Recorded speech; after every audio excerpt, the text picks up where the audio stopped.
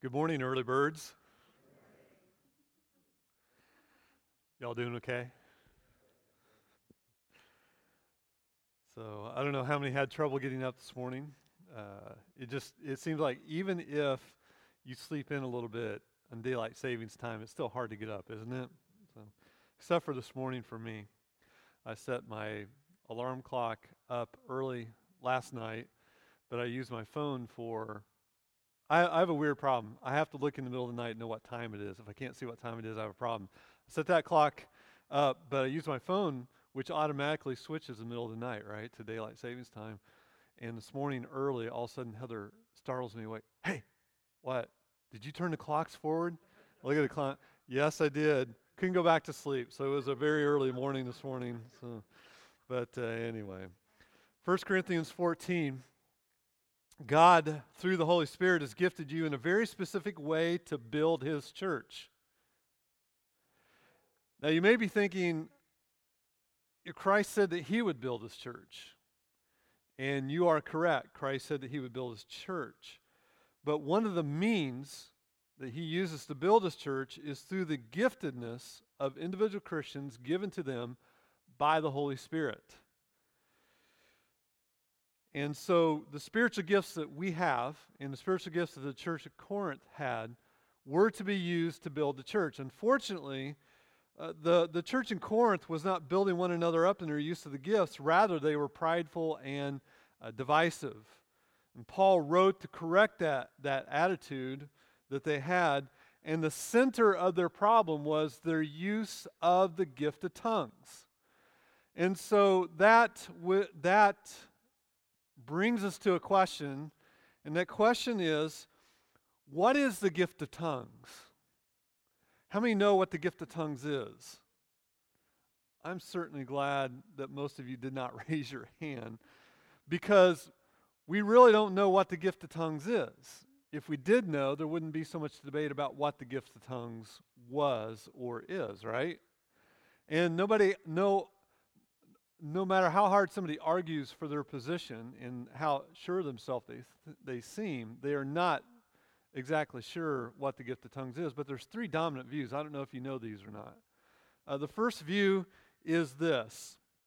It's what I call the traditional view, and it is that the gift of tongues is a known language, but it's unknown to the speaker. In other words, God gifted people to be able to go into some country that they did not know, or they didn't know the language, and start speaking to them in their language, even though the person had no formal training. And the people who advocate for that position one from Acts chapter number 2. Everyone heard in their own language. I'm not going to go into specifics about what that could possibly mean. The second dominant view is what we would call the charismatic view, and that's a known language or a heavenly language that the speaker does not know. Either a known or heavenly language that the speaker does not know. For those who are charismatic, that gets them around a problem that everybody has with the gift of tongues, and that is, it seems that the gift of tongues is different in Acts chapter 2 than it is in Romans and 1 Corinthians 12. Romans 12, 1 Corinthians 12. And so how do they account for that? They say that. The third view, which is I'm going to call the alternative view, says that tongues refers to a known language. In other words, a local dialect that the speaker knows, but the congregation does not know. In other words, their native language. And so think about the situation in the Roman Empire at that time. The language of the day was Greek. And so if you were in Macedonia, and just pick a region of Macedonia, they had their native tongue, but they also spoke Greek. And we understand that because that's what the Soviet Union did, right? The USSR, they had all these different dialects and languages. They combined them, and everybody had to learn Russian. China does the same thing. So we understand that. The alternative view, to be honest with you, probably of all the three of them, the alternative view makes the most sense to me. I might explain a little bit more of that in just a minute. But that's the gift of tongues. Now, if that helped you, great. If it didn't help you and you're still confused, welcome to the family. That's where most people are, some way or another. But what I want you to notice, I told you to turn to 1 Corinthians 14, actually go to the end of chapter number 12. At the end of the chapter number 12, Paul talks about the gift of tongues and all the giftings, right? And at the very end of chapter 12, in verse number 31, he says this, but earnestly desire the higher gifts. All right, so we have a question, what are those higher gifts? And then he says this, and I will show you still a more excellent way. Now, what is that more excellent way? He answers that question first. That happens to be chapter number 13. And the more excellent way is the way of love. And love is the operating system in which all the spiritual gifts operate. But what are these higher spiritual gifts? That's the question. What are these higher spiritual gifts? For that, we go to chapter 14 and verse number 1, because now he continues. You'll see the similarity between 12:31 and 14:1. 12:31, he says, but earnestly desire the higher gifts. In chapter 14, verse number 1, what does he say? Pursue love and earnestly desire spiritual gifts. And here we go. Ready? Especially that you may what? Prophesy. And there is the higher spiritual gift that Paul mentions. The highest spiritual gift, in his opinion, is the gift of prophecy. At Corinth, the believers thought that the mark of a true spiritual maturity, the really advanced spiritual people, were the people who could speak in tongues. And Paul is arguing here that it is not tongues, but prophecy that is the higher spiritual gift, that's the best and the most useful and helpful for the local church. And the rest of chapter number 14 is, all the way through verse number 25, is the explanation of how prophecy is the higher gift. It's really an extended discussion of why prophecy and not tongues will edify and help the church and be useful for the church. So with that as an introduction, let's stand. We're going to read 25 verses together in 1 Corinthians chapter number 14. Pursue love and earnestly desire the spiritual gifts, especially that you may prophesy. For one who speaks in a tongue speaks not to men but to God, for no one understands him, but he utters mysteries in the Spirit. On the other hand, the one who prophesies speaks to people for their upbuilding and encouragement and consolation. The one who speaks in a tongue builds himself up, but the one who prophesies builds up the church. Now I want you all to speak in tongues, but even more to prophesy. The one who prophesies is greater than the one who speaks in tongues, unless someone interprets, so that the church may be built up.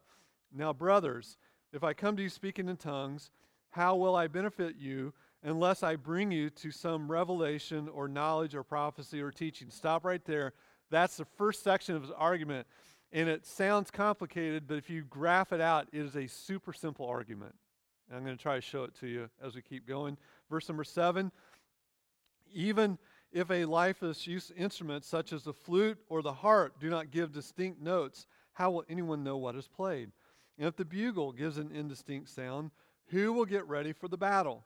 So with yourselves, if with your tongue you utter speech that is not intelligible, how will anyone know what is said? For you will be speaking into the air. There are doubtless many different languages in the world, and none is without meaning. But if I do not know the meaning of the language, I will be a foreigner to the speaker, and the speaker a foreigner to me. So with yourselves, since you are eager for manifestations of the Spirit, strive to excel in building up the church. Therefore, the one who speaks in a tongue should pray that he may interpret. If I pray in a tongue with my spirit prays, but my mind is unfruitful, what am I to do? I will pray with my spirit, but I will pray with my mind also. I will sing praise with my spirit, but I will sing praise with my mind also. Otherwise, if you give thanks with your spirit, how can anyone in the position of an outsider say amen to your thanksgiving when he does not know what you're saying? For you may be giving thanks well enough, but the other person is not being built up. I thank God that I speak in tongues more than all of you, Nevertheless, in the church, I would rather speak 5 words with my mind in order to instruct others than 10,000s in a tongue. Now, stop right there. That's his first argument. That's his first main section, and that is this. Prophecy builds up the church. In worship, we are to build up the church. You'll see that, okay? Now, second section, verse number 20 says, Brothers, do not be children in your thinking, be infants in evil, but in your thinking be mature. In the law it is written by people of a strange language. I'm sorry, I'm getting behind here on my slides. Let me start over. In the law it is written by people of strange tongues, and by lips of foreigners I will speak to this people, and even then they will not listen to me, says the Lord. Thus, tongues are a sign, not for believers, but for unbelievers, while prophecy is a sign not for unbelievers, but for believers. If therefore the whole church comes together, and all speak in tongues, and outsiders or unbelievers enter, will they not say that you are out of your minds? Verse number 24. But if all prophesy and an unbeliever outsider enters, he is convicted by all, he is called into account by all. The secrets of his heart are disclosed, and so falling on his face, he will worship God and declare that God is really among you. That's his second argument. And his second argument says prophecy is an evangelistic tool. Worship is an evangelistic tool. And so therefore prophecy is superior. Does that make sense? It's a very simple 2 arguments in the passage today. Let's pray. We thank you, Lord, for Paul's teaching out of 1 Corinthians 14 about tongues and prophecy. I ask that we will be edified today, that our minds will have better understanding, and we'll better know how to apply your word, and our hearts will be changed. In Christ's name we pray. Amen. Thank you. I wish that I could just lay this out in a graphical form, because the arguments are they're beautiful arguments, actually. Beautiful the way he lays it out. I came home Wednesday evening to Heather, and I just said, man, I wish I could show how this just lays out so beautifully, because it would literally just give you perfect understanding what Paul's trying to say. But it's a beautiful passage and a beautiful argument, and it's very, very simple what he does. And so the first thing that Paul does, verses 1 to 20, is he says that public worship is for edification. It's for, what is edification? Edification is what? Building up the church. Public worship is designed to build the church. That's what Paul's argument is. As we saw in verse number 1, very clearly, Paul tells the Corinthians to honor prophecy over tongue speaking in their assemblies. And in verses 2 to 6, he explains why. Look at verse number 2, please. We are to desire gifts, especially that we may prophesy for. Now here's the reason. Here's why we're to desire that we may prophesy. Listen, for one who speaks in a tongue, speaks not to men but to God. No one understands him. He utters mysteries in the Spirit. In other words, unless there's someone present with the gift of interpretation of tongues to explain what is being said for everybody's benefit, the only person who knows what in the world is being said is God himself. Isn't that simple? Very simple argument that Paul's laying out here. On the other hand, verse number 3, the one who prophesies speaks to people for their upbuilding and encouragement and consolation. The one who speaks in a tongue builds up himself, but the one who prophesies builds up the church. Now, what Paul is not saying here, he's not saying how things ought to operate for both tongues and prophecy. That's not what he's saying. Rather, he's saying, here are the consequences of the misuse of the gift of tongues at Corinth. If you don't have an interpreter, the person who's speaking in tongues, all they're doing is building who up? Themselves. They're only building themselves up. And he's saying that in all we do, in all the exercise of any gifts that God has given us, we're to look out for the good of others. In other words, we're to build others up. Makes sense, doesn't it? Very simple. Verse number 5, he makes a strange statement. Look at this statement. It almost seems contradictory. He says, now I want you all to speak in tongues, but even more to prophesy. All right, now what's going on? That just doesn't seem right. If you remember, Paul said in chapter number 12 that tongues was a gift from the Holy Spirit. Didn't he say that? Chapter 12, he says that. Now it seems like Paul's contradicting himself because he says what? He says, I wish that all of you could speak in tongues. And so now you're scratching your head saying, how can you obtain that which is a gift from God? In other words, how can you work to obtain something that God hasn't given you? Seems like a contradiction, doesn't it? Let me see if I can explain it this way. I'm going to illustrate what I think Paul's saying. I'm going to say I'm 90% sure this is probably what Paul's saying, okay? It's basketball season. I know. I'm with you. I grew up in Illinois. Basketball is huge in Illinois. High school basketball. Matter of fact, my Illini are playing in the Big Ten Championship today. And they're ranked number 3 in the nation, which it makes me happy. What makes me even happier is Duke's not even ranked. So that's a blessing from, well, anyway. But high school basketball was huge when I grew up in Illinois, and it still is. If you remember, Indiana is right next door in the movie Hoosiers, right? And so basketball is a big thing.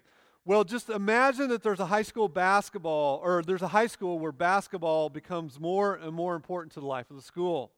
The school has a championship team, and halfway through the season, they have not lost a game.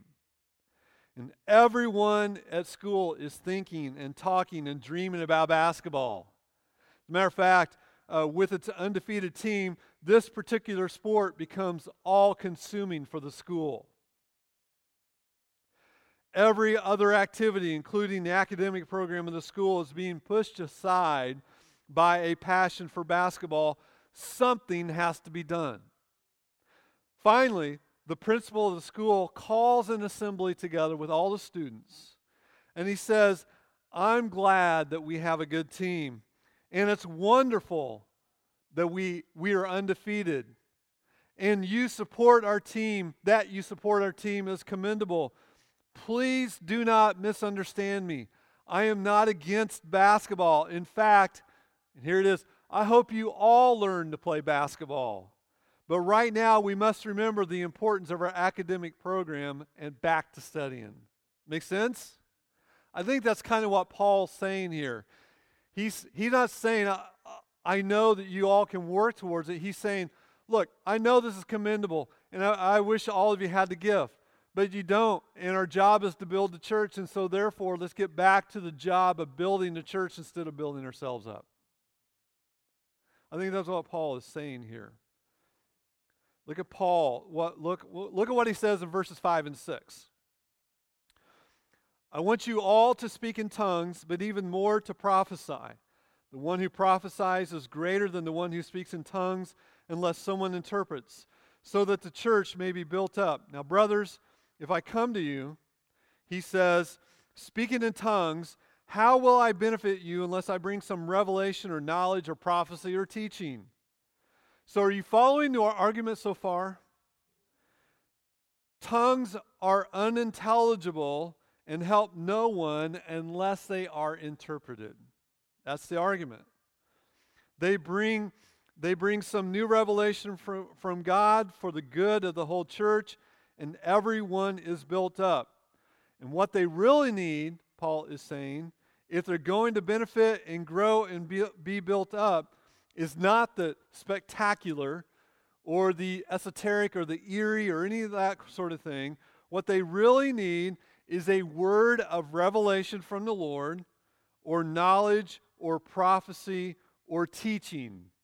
Let me summarize it for you. What they really need is clear biblical teaching.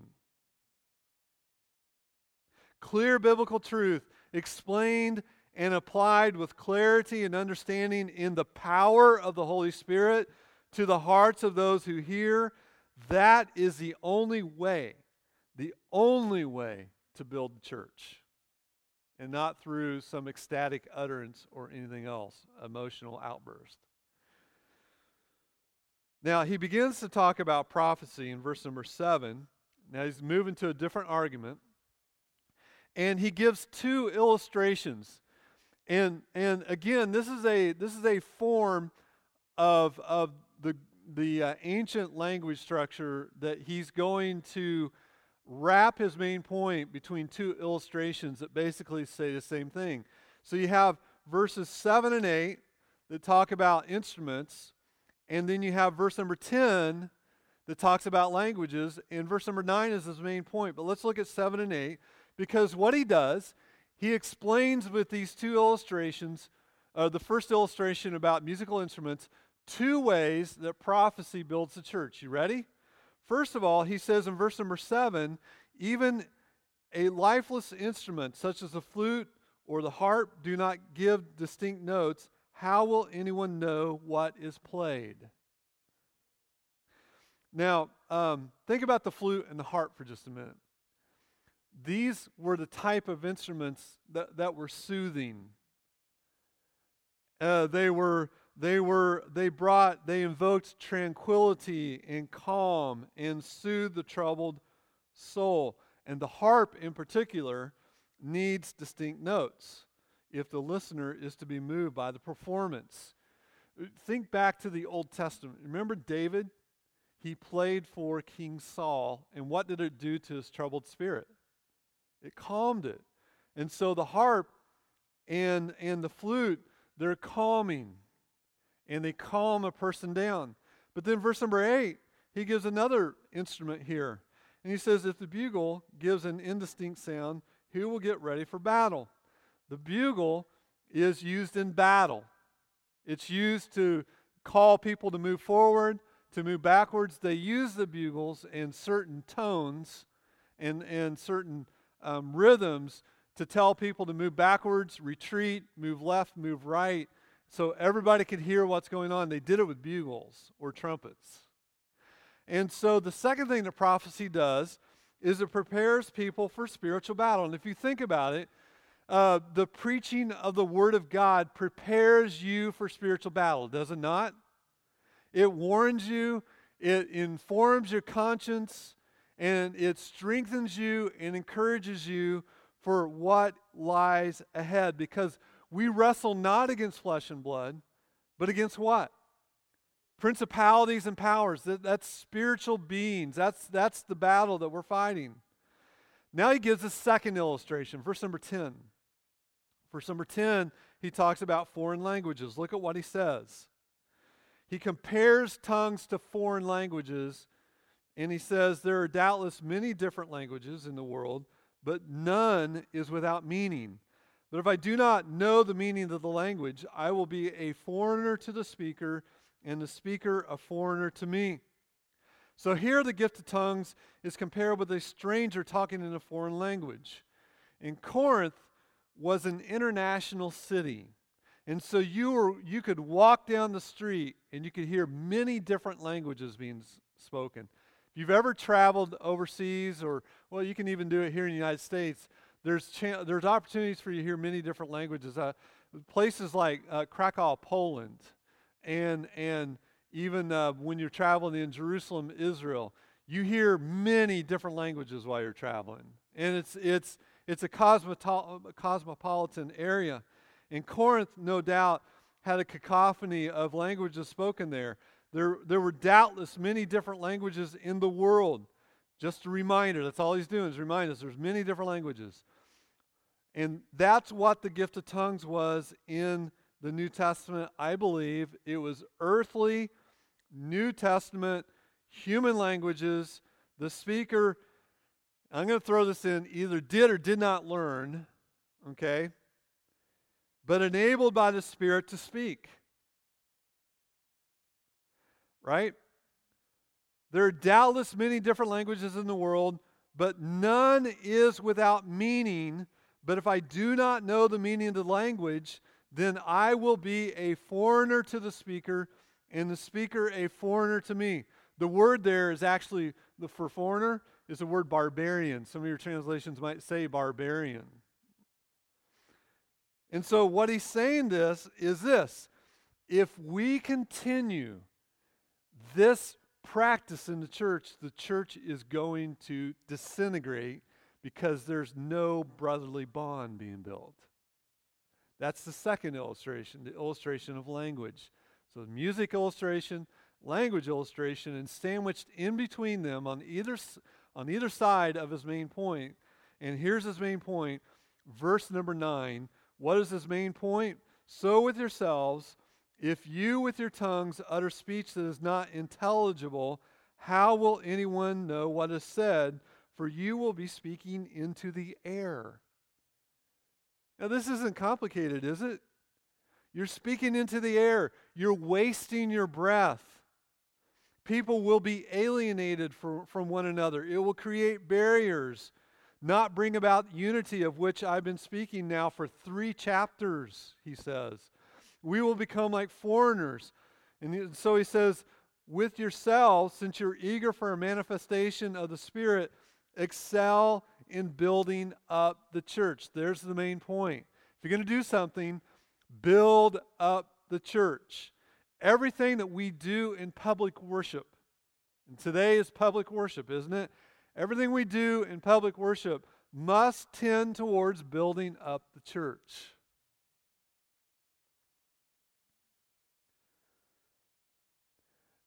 I want to clear something up, though, that we may be a little bit confused about. Building up the church, or edification, is not the same thing as having your tastes and your preferences met.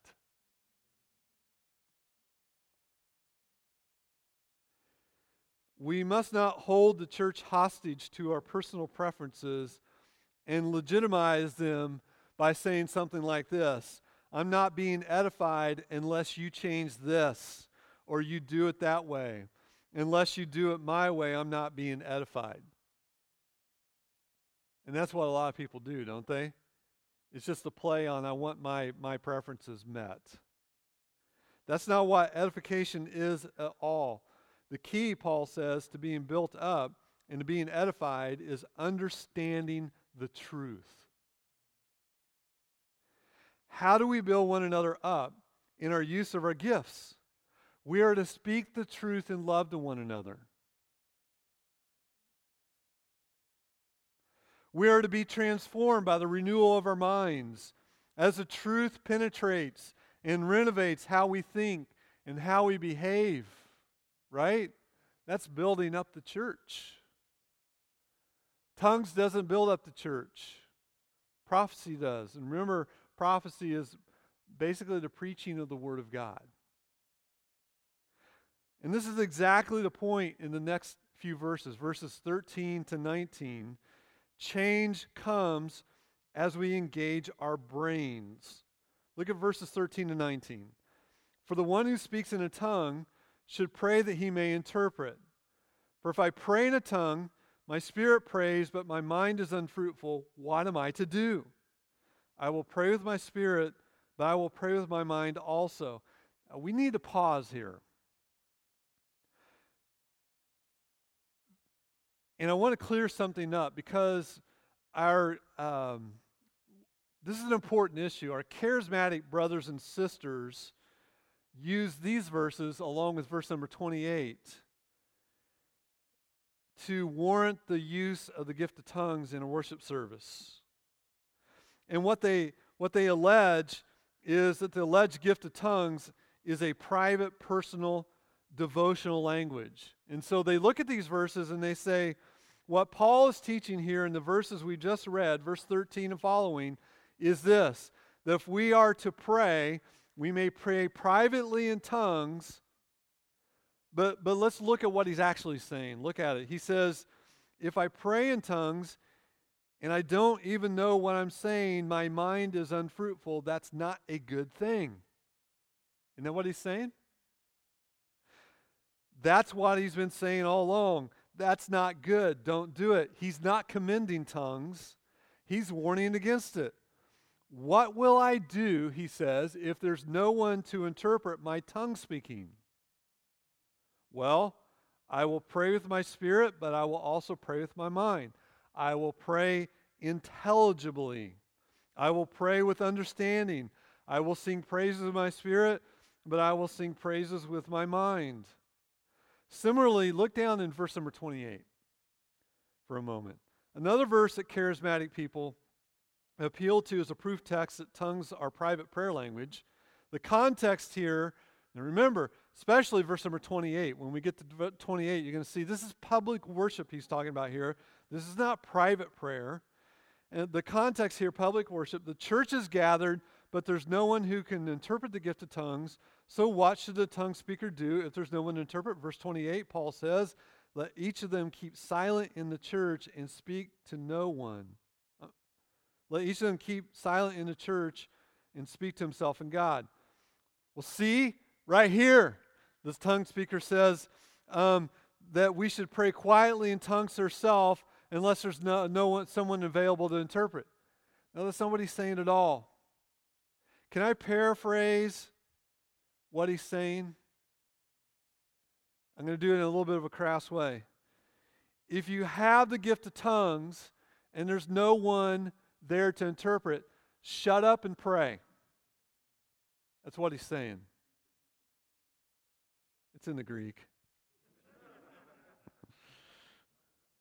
Don't use the gift of tongues unless there's an interpreter, so that everyone may be edified, period. Other people, he says, have to be able to say amen to whatever's done in public worship, and they can't, verse number 16, if all they hear is meaningless noise. Now let's go to verse number 17, the value of biblical instruction, and it's basically invaluable. Verse number 17, Paul thanks the Lord that he speaks in tongues, and yet listen to this. Is this clear enough? In the church, I would rather speak 5 words with my mind in order to instruct others than 10,000 words in a tongue. 5 intelligible words of biblical instruction are more valuable than 10,000 words of a mysterious or esoteric utterance. Now, we live in a day when that values the mysterious and the dramatic and the emotionally charged, don't we? We do. We live in a day that teaches us to long for the shortcuts. We're suckers for shortcuts to spiritual power and intimacy with God. We love shortcuts anyway. I mean, the microwave oven. Who wants to heat something on the stovetop when you can pop it in the microwave and change its consistency altogether, right? I mean, every January, these magic diet pills. No work involved whatsoever. You can continue eating Cheetos and sitting at your desk, and you're going to lose weight. The fat is just going to, what do they say? Melt away. Yeah, you guys have eaten those pills, haven't you? We love shortcuts. And frankly, we love shortcuts when it comes to our relationship with God as well. We want the easy button. And many in the charismatic movement are taught, listen, that tongues is a way to bypass the intellect, circumvent the mind, so as to allow a more immediate and direct communion with God. That's what they're taught. Your mind is the problem. And your mind has to be gotten out of the way so that you can have a real experiential fellowship with the Lord. And tongues was a way to get your mind out of the way. Now, to tell you the truth, there's an appeal to such immediate and direct experience that can lead very many of us, right, that way. There's an appeal there. And it can lead us to, I don't know, to use a term from a book, bypass meadow or something like that. Very easily we can be led astray by the promise of that kind of teaching. But brothers and sisters, This is a promise that Scripture never makes. It never makes that promise. Scriptures never makes a promise of intimacy with God, of the experience of His power, of His grace, and His presence that calls for you to put your brain in a box and to shut your intellect away. Never, never, never does it do that. If you really want to worship, if you really want to know God, meet God, the only way that's ever going to happen is through your learning the Word of God. Do you remember Paul in Ephesians, particularly like Ephesians 1:15 and following in that prayer? Paul says this, we will know God when the spirit of wisdom and revelation in the knowledge of God enlightens the eyes of our hearts, that we may know what is the hope to which we are called. Did you catch the vocabulary? Knowing vocabulary in prayer. I don't know how you are, but as I read God's Word, and I know God, and things come together, I find that there's a spirit of worship that comes over me. When I read books and authors teach me something I had not known before, or remind me of things I had known but were at the back of my mind, my heart is warmed, and there's a spirit of worship that overcomes me. How will the Ephesians have real communion with God? How will you, or how will I? How is it? When the spirit of wisdom and revelation and knowledge enlightens our eyes. In other words, gives us understanding. How will you be transformed? How will you have communion with God? It is through the Word of God enlightening your mind, informing your understanding. It's word-centeredness. Word-centeredness is the key to knowing God. He is the Word. Isn't that what John says? In the beginning was the Word, and the Word was with God, and the Word was God. Edification, building one another up by means of the intelligible communication of biblical truth. That's what we need today more than ever. Public worship, God says, or Paul says, is all about edification. And so the profound speakers that stand in the pulpit are not the ones that when they're done, you have no idea what they said. You just know it had to be good. They're the ones who communicate even difficult truths in a simple way so as to give you understanding. And this is my prayer, it's been this week, it was this morning, earlier. My prayer is that God will drive you to His Word so that you may have your eyes of your mind enlightened to understand, to know Him, and to fall on your knees and worship Him. Amen? May we be those kind of people.